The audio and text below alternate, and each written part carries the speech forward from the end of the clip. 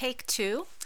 Hello, my name is Jill, and it is time for Jill's Journals Out Loud here on this Monday in June in 2022.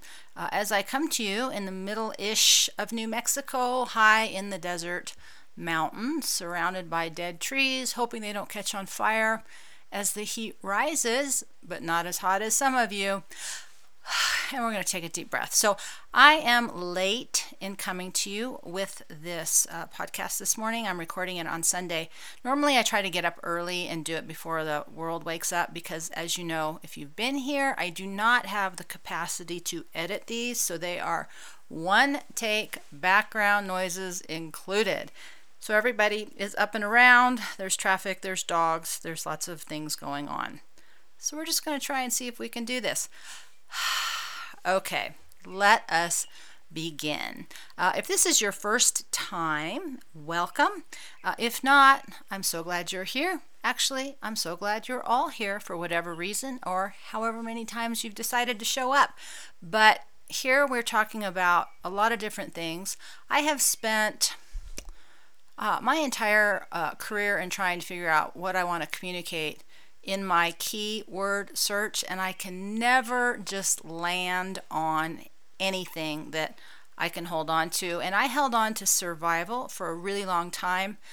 What I'm most interested in right now is how our nervous system operates as we face great danger out in the world, and what that means for those of us who are particularly what I call wired for danger.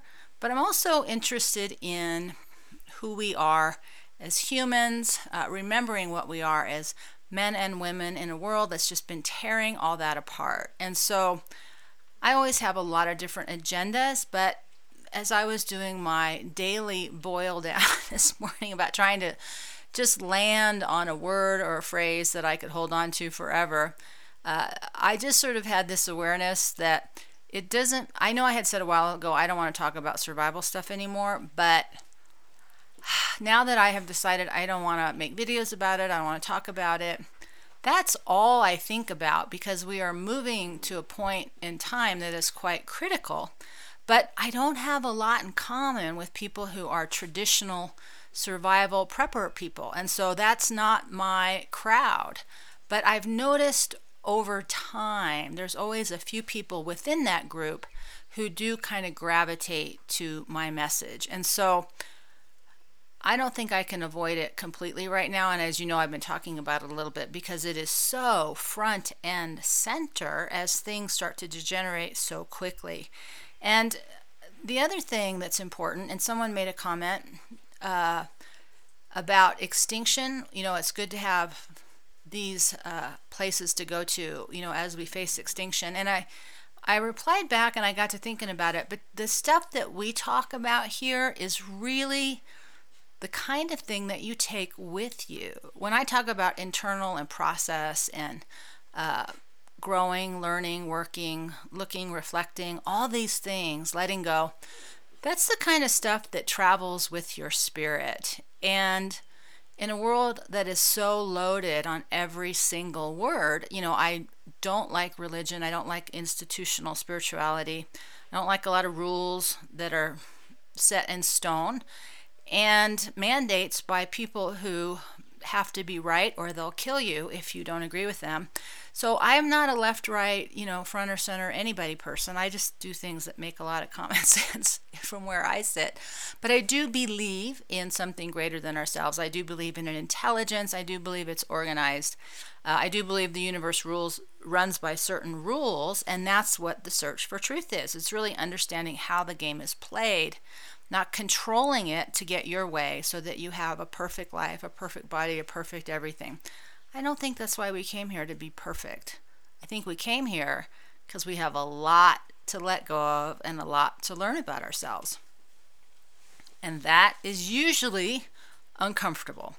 And so I spend a lot of time in the discomfort of life because I think that's where the greatest progress is made. But I think if I had to, you know, I really like wilderness spirituality. I think that really encompasses, at a historical perspective, what I have sort of landed on for myself. And I also like the word sacred. And so this is kind of a survival, sacred, wilderness, who knows what comes kind of place where we talk about really practical things, but we also talk about the abstract. And that to me is the intersection of what my life is really about. And so, having interfaced with some of you, I know that that's where you're at, and then I know some people are more on one side or the other, more survival oriented, more spiritually or creatively oriented. And you don't have to live in any one place. That's sort of the beauty of it all. It's a very fluid process. The puppy's in here with me, and she's running outside and collecting things to bring back in and chew. Some of those are okay. Some of those are not. She is a hunter. She has been fast and furious for every moving bug, every moving object she can get her eye on. So maybe she'll grow up and help me hunt, because that is one of the things that's been front and center for me as I really think about survival, is food. And top on that list is protein. And that is actually a very spiritual question for a lot of people. And I spent a long time being a vegetarian. I think it pretty much destroyed my health, and have slowly, found my way back to what I think is just, the way we're meant to eat, because the wisdom out there in the world right now is so contradictory, it can be quite confusing. Unless you look into the olden days before we had processed food and people just wandered around, and they pretty much ate what they could find. They ate more at certain times of year, less or nothing at other times of the year. They put on weight when there was extra. They burned that fat when there wasn't. They were okay if they had starvation periods. And they only really got in trouble if they got really, really, really overweight. And to be obese is a luxury of domestication. You do not see a lot of animals in the wild who are overweight. Same way you don't see a lot of feral cats that are overweight, but we all have our domestic cats who are quite soft and a little bit round in many ways. So I think the food thing kind of sorts itself out when you just look back to how we were designed to eat. But I think there's a very sacred process in that, and how we choose to survive. And that's really, to me, the intersection. And the reason I've been thinking about it so much is that you cannot escape the news with the burning of the chickens, the slaughtering of the cows and the pigs, the price of grain, the lack of water. It is a non-stop assault to freak us out about a coming famine. And even if it wasn't on the horizon, it would be impossible to not think it wasn't on the horizon. Now, personally, I don't see how we're not going to face shortages. Like you, I'm watching the gas go up every day, and the cost of shipping, the cost of traveling with the food because we don't eat locally, the cost of producing food.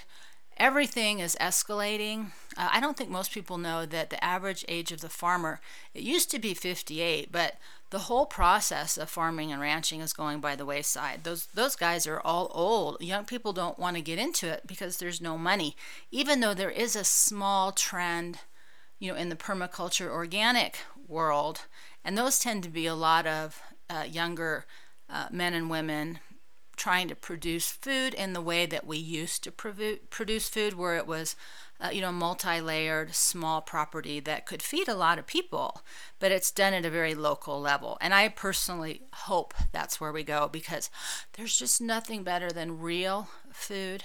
We had a watermelon here, and it was sitting on the ground, and I said, well, because I'm out of all the produce right now, and I'm waiting to go Tuesday, and the lady whose watermelon it was, I said, oh, are you going to eat that? Because it was just sitting on the ground. She's like, no, it doesn't taste right. And I was explaining to her how they have genetically modified everything. And, they're introducing all this nanotechnology into our food. But I thought, I really wanted the watermelon. So she's like, fine, take it. I'm not going to eat it. And it does taste a little bit off, and it probably is some cloned, creepy version of something. But at this point, between the things that are getting sprayed overhead, it's just the things that are in our water, things that are already in our food. We are so toxic. At this point, I don't think there's a whole lot you can do unless you are a serious food producer. But the one that I have been struggling with the most, and that's sort of the essence of the conversation of the survival and sacred for me this morning, and I've been thinking a lot about, is how am I going to get protein? Because I do not function without protein. And, we're in a period of time where it's getting more expensive, but it's accessible. But from all of the predictor people, I don't know if it's true or not, it sure seems like it will be, they are killing everything off. And if you know anything about raising livestock, it takes years and years to rebuild your stock. It takes a long time because most big animals, cows and sheep and goat and things like that, they only produce one baby at a time. And the boy babies are what we eat, and the girl babies they keep to produce more cows. But it takes a long time to rebuild those herds. And so even if everything switched over on a dime today and gas was plentiful and everything was quote unquote normal, we are still so far behind in terms of returning to normality. There's some real issues at hand. And I struggle because I can't do vegetarian anymore. I can't do beans or lentils or rice and things like that and not get a headache, not have it affect my health issues. I'm finally feeling better because I have access to a freezer and I can buy protein. I can buy more protein than I can eat in 2 days, the way I was able to only do it for the last couple years because I did not have refrigeration. And so we don't think about that. Well, what do you do when you don't have refrigeration? And yeah, our ancestors had most of that stuff figured out, but we don't. And so I've been thinking a lot about what I need to do to feed us. And I'm thinking I need to just make myself get started while there is food. And to me, that sort of bleeds over into the sacred because I don't like to kill things. I don't want to be cruel. So I have an intellectual and emotional conversation, and then I have a physical, I'm hungry conversation. But what's even more difficult is watching something or someone you care about be hungry. And if you've done any study of history, this is not new. This is not the first time, and it's an ongoing cyclical issue. And right now we're looking at global famine, and with that comes cannibalism. That's a huge spiritual sacred issue, not to mention a physical issue. So it's super complex what's coming, and so often people who are into survival just flip offhand, do this. And 90% of do this will only work while there's an existing structure to support it. I think people just don't understand how hard it is, how much work it is, and how unskilled we are to do that. And in this area there's just a few big animals, there's not much little. Everybody always thinks there's lots of rabbits. After coming on the cow farm where there were literally hundreds of rabbits, there aren't a lot of rabbits. There's 2 little domestic rabbits who I saw a baby rabbit this morning, so hopefully somebody's breeding. But there's not a lot of rabbits, and the squirrels are the size of a gerbil. The birds flying around here are small and thin. They're not turkeys. And there's bears and there's deer and there's elk, but there's way more people that are planning on shooting and killing those guys than there are that are available. And right now it's illegal, right? You only can shoot game at the right time and if you get the right pass. And there are some cows and there are some horses I've seen, and what happens in other countries is then people start eating the dogs and the cats, and it becomes a free-for-all, and then everything walking around that we would think of as protein starts to disappear. Now, if you're super hardcore survival, you'll know, snakes and rats and ants and worms and,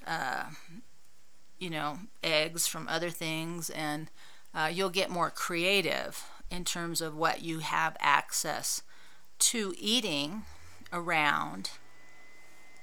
But that's a lot of hard work for just a tiny little bit of food. And the more stomachs that you have to feed, the more difficult it's going to be. And I know for my big dog, his requirement at his size, about 60 to 70 pounds, is a pound of beef a day. That's a lot of meat out in the wild. Now, if you get a great big animal, you don't usually do that in summer because it will just go bad. So it's very complex. If you're lucky and you live literally in the middle of nowhere, and you have a stream full of fish and you have all kinds of wildlife, you're probably going to be okay. But if you've ever watched any of the real survival shows, you can see how much weight they lose, how fast they lose it, and how much work it is to just get one thing to eat. And in some of them, I've seen them where they're next to water in Alaska, and they have salmon. And the ones who have salmon have something to eat, but pretty much all they have to eat is salmon. We are used to very complex, sophisticated, very taste-oriented diets. I'm going to go back to my book about Texas and how the first settlers, all they had to eat were pecans and honey, because the guy was able to find the pecan trees and track down the honey, and then if they found something to kill. And that was the basis of their food, because she had brought corn with her and a flood had killed the corn.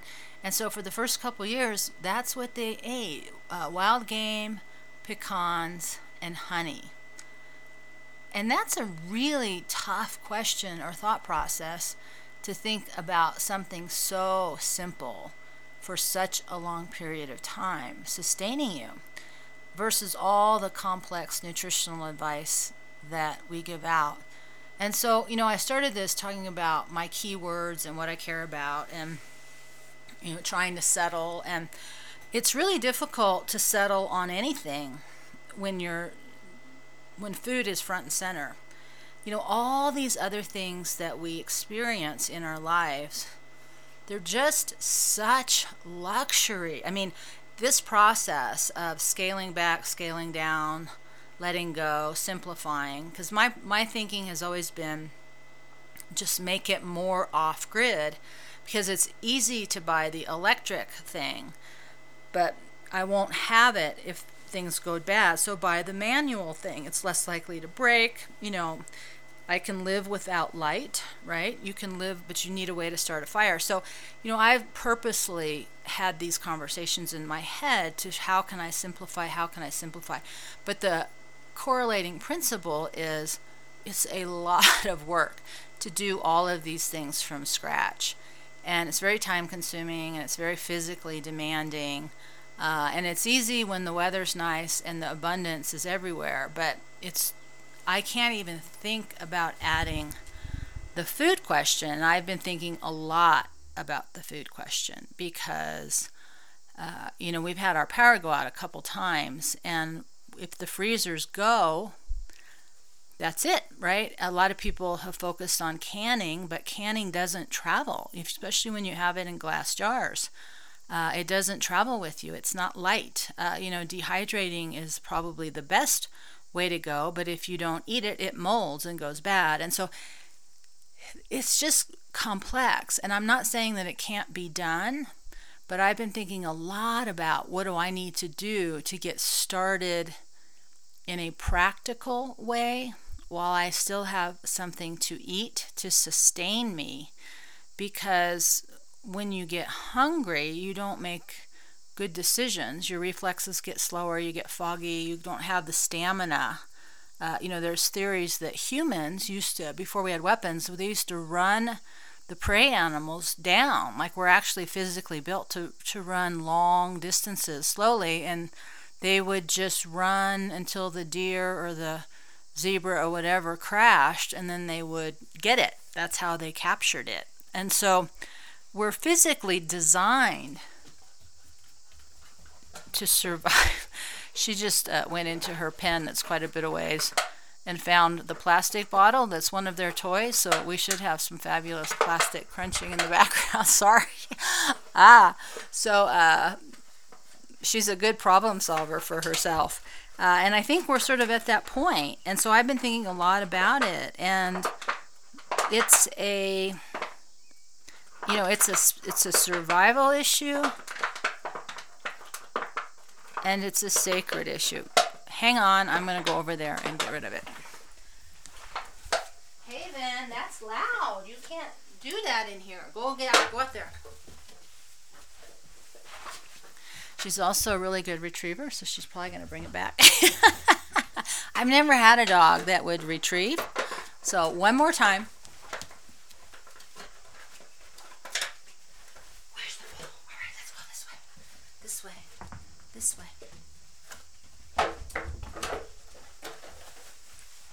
Nope. All right, I can't get her unfocused. Oh, there she goes. Okay, so yeah, it's been a bit of a challenge having a little puppy and refocusing. So I guess we'll kind of wind this down because I can see from the microphone, you guys can hear that in the background. It's a little distracting. Also the cicadas. I don't know if you can hear that in the background too. But that's sort of my big question. I forgot to do my 10-minute short version. But that's the question I've been journaling about and thinking about is, what am I going to do about protein? And that's been kind of front and center. And how can I start practicing that now? So I'm not going to eat the dog first. We're going to take a deep breath. And I, my friends, will see you next time.